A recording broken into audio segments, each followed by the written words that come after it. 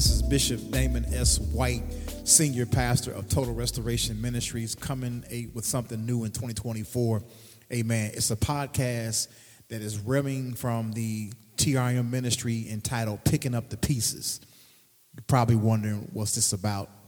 We're not like everybody else. We're not trying to get paid. We're not trying to become popular, but we really want to deal with real life issues that happen in the lives of saints, things that happen and people cover, like the Apostle Peter. There are things that happen in our lives that can pivot your whole life. One phone call away, one incident away from something happening that can pivot your whole life and have you trending downward. My mind often thinks about the Apostle Peter. Here was God, Jesus himself comes into the world and takes the world by storm. Nobody ever saw somebody be part human and part divine. Nobody ever saw somebody who had the ability to increase in divinity and decrease in humanity, and then decrease in humanity and increase in divinity, or vice versa. Nobody ever saw the things that he did. But it was also an awesome experience to call 12 unlearned men, Peter being one of them, and giving them purpose as they walk with him, and he seeing his life change because he is walking with God Almighty, watching this man perform miracles, signs, and wonders, raising the dead, making the lame to walk, making the blind to see. And Peter is partaking in this only to have a situation that pivoted his whole life. It was a night when Jesus was arrested, and you find Peter having the chance and opportunity to stand up for what gave him purpose. And instead of him standing up for it, he would do what most of us would do when put under pressure. He denies Christ, not just once, not just twice, not just 3 times. And I believe that it wasn't just the denial that got him. I thought also, too, it was the look that Christ gave him. The Bible says that Christ gave him a look. Well, prior to this look, there was a conversation that took place. The conversation was that Jesus told him this was going to happen. And Peter denied it and said he would never do this. He would never make this kind of mistake, only to have his life turned at a moment's notice because he denied Jesus Christ himself. And this was the last look he got. Could you imagine having something like that happen? We all go through circumstances and situations in which life seems to be going good at one point, and then next thing you know, what happens is that something happens in our life that pivots us. It does a 180-degree turn and causes us to lose faith, to lose trust, to lose ourselves. The one thing that we have to understand as human beings is things happen. You cannot stop things from happening. Things happen. It doesn't matter. Car accident takes a loved one. Loved one turns up and gets a prognosis that they're sick. Could be a marriage that didn't work out, a relationship that goes sour. A child dies before its time. Things happen. We live in a world where things happen. Things happen in families. Things happen in churches. Things happen on jobs. Things happen in schools. Things happen. The one thing that we have to understand as human beings is that this is why we thank and praise God, because of the grace and mercy that keeps us. Because every single day that we leave our house, we are subject to something that can happen that can pivot your whole life. We pray, we consecrate, but nobody is exempt to life. Life has a way of throwing curveballs at us, and there's just not that many bats in our hand to hit every pitch. Sometimes you're going to get hit, you're going to get dinged up, because that's just life. And a lot of people are super spiritual and just believe that because we get in church that God pauses life. He doesn't pause life. He sustains us in life. He keeps our minds sane when things happen in life. But he doesn't stop life. Life happens. People die. People get sick. People hit tragedies. This is what happens. And the thing about when things happen, it leads to a word that we often don't like talking about, and that is it leads to hurting. People hurt. Oh, yes, they do. People hurt. No matter how prideful people are, no matter how arrogant we can become, no matter how we try to hide, people hurt. You'd be surprised at how many people go through life hurting and avoid the hurt. You'd be surprised at how many people are still bleeding out from things that happened 15 and 20 years ago because they never, ever dealt with the hurt. It's just a known fact that people don't like to deal with hurting things. And I find that hurting leads to dysfunctionalism. Oh, yeah. This is what happens most of the time in families and in people's life is that we don't deal with the hurts. We don't deal with the things that has happened in life because why? We had somebody tell us that men are not supposed to cry. Oh, how many times have you heard people tell you, uncles and fathers tell you that real men don't cry? But when you search scripture, the Bible says that when Lazarus passed, Jesus wept. And the last time I checked, he was a real man. So many of these analogies and so many of these different types of false information and encouragements and admonishments that we get from people, all to try to hide the hurt. Hurting people is real life. It's real true. I even find, even no matter when you get in church and you have an encounter with God and God saves us, he allows us to be baptized and he fills us with his spirit and he puts us in a community and we're able to worship with like-minded people.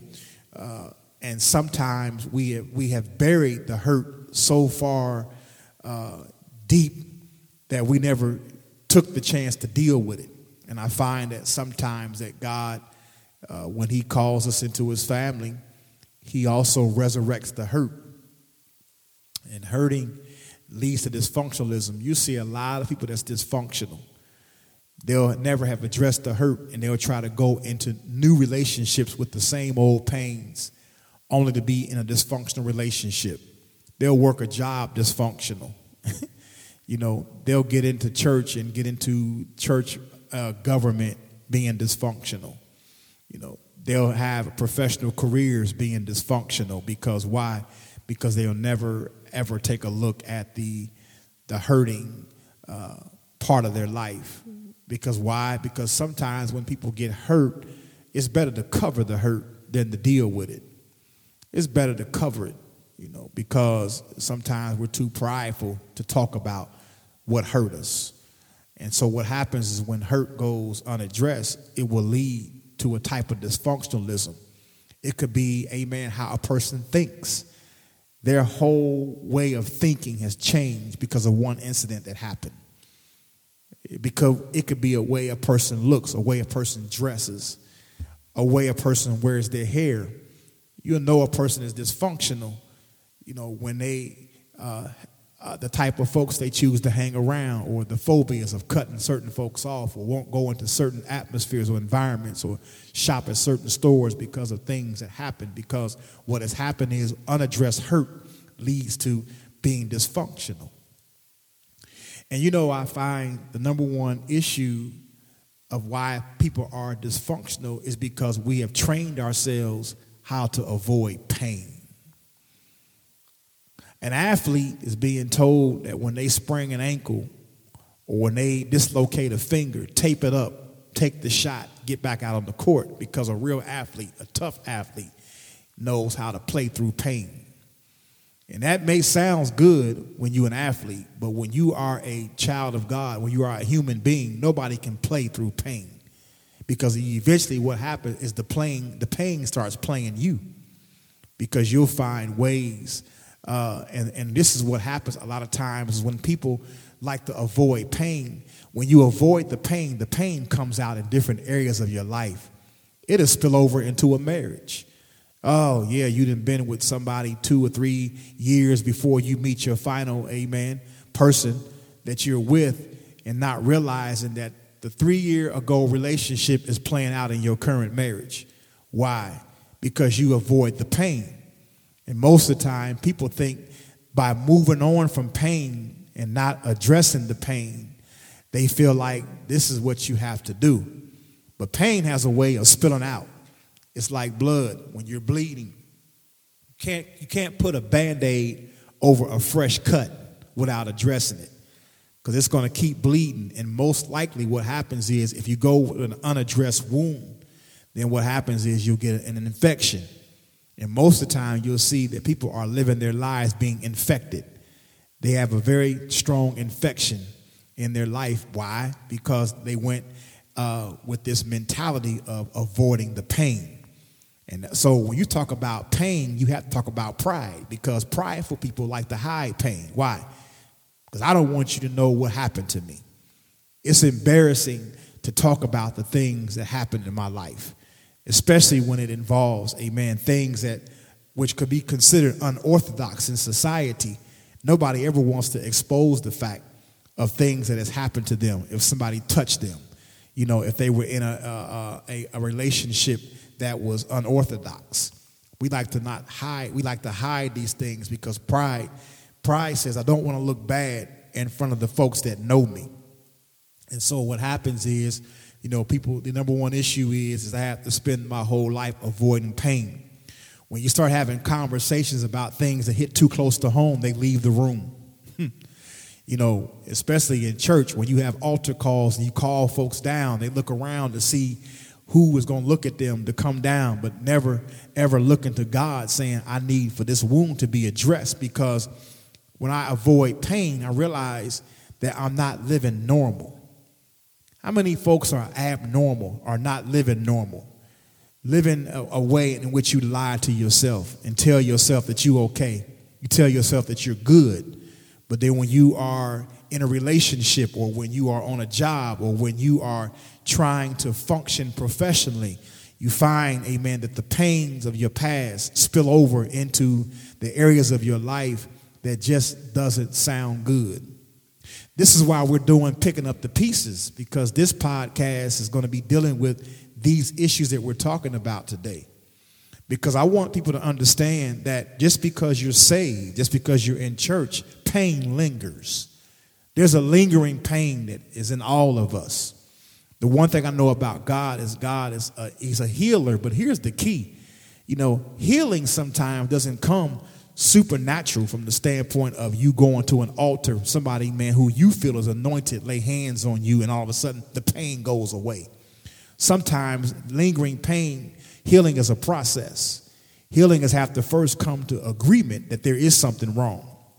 It has altered my behavior. It has made me dysfunctional. And I have lived in lingering pain for so long that I've got to the point where I've buried it so far underneath that I have never, ever addressed it. And sometimes lingering pain will betray you, because when you think you're over it, it rises up at one of the most difficult times. Oh, Picking Up the Pieces. This is a podcast that we're going to be doing once a month, when we're going to be trying to talk about the issues. There are so many issues out there. You wonder why people get on drugs. You wonder why people drink alcohol. You wonder why people cannot be functional in relationships. Because why? Because they have missing pieces. Missing pieces. Refusing to deal with the hurt. Refusing to deal with the dysfunctionalism. Living my life in pain instead of living my life addressing the pain.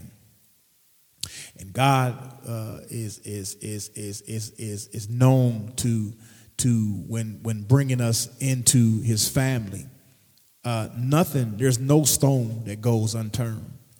He's the master of getting into those areas of our lives that we have made off limits.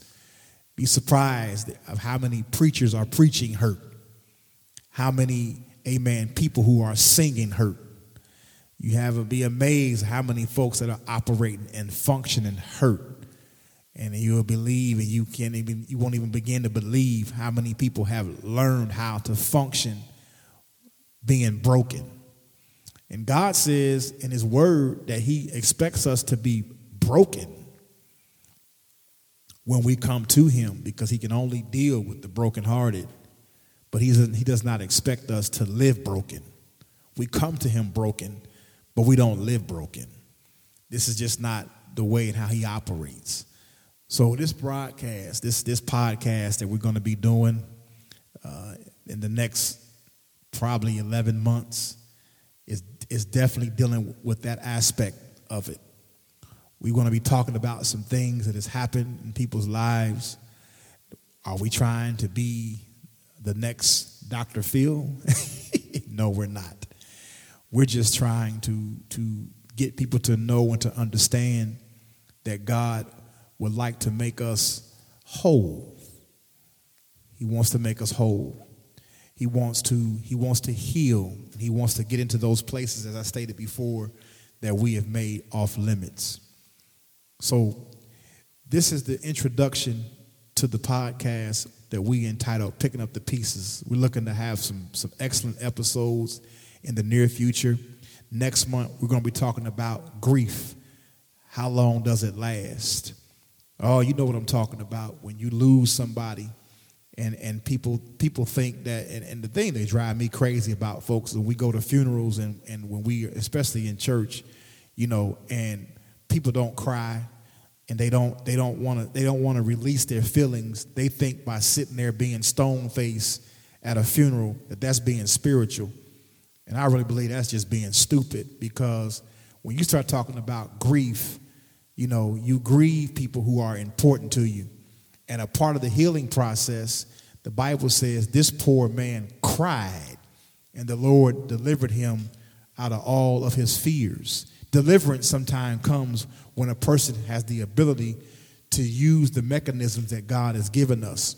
Tears is a part of the healing process. Where do we get off? Sitting in a funeral being stone-faced, because we think that that's being spiritual, that's being strong. To me, that's being very foolish. So this next month, we're going to be talking about grief. How long does it last? Is it something that lasts a long time? Are we supposed to just cry for a few days and then move on? Can grief come at a moment of time when you're not even thinking? Can it hit you?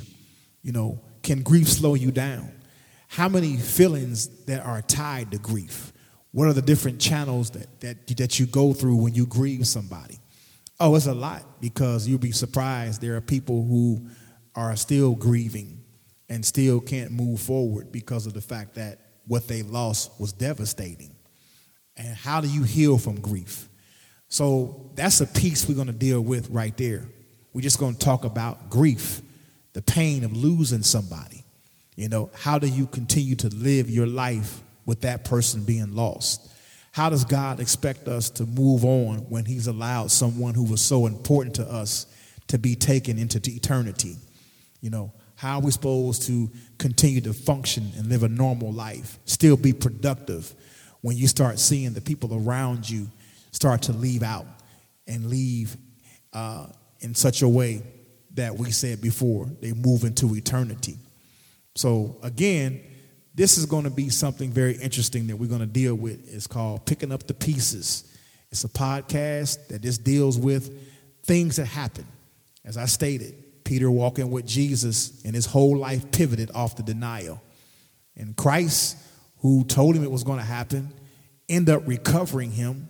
And that's the whole gist of the Picking Up the Pieces, is letting God recover us in those areas of denial. So God bless you. Heaven smile upon you. You've been listening to Bishop Damon S. White give you the intro to Picking Up the Pieces. Join us next month.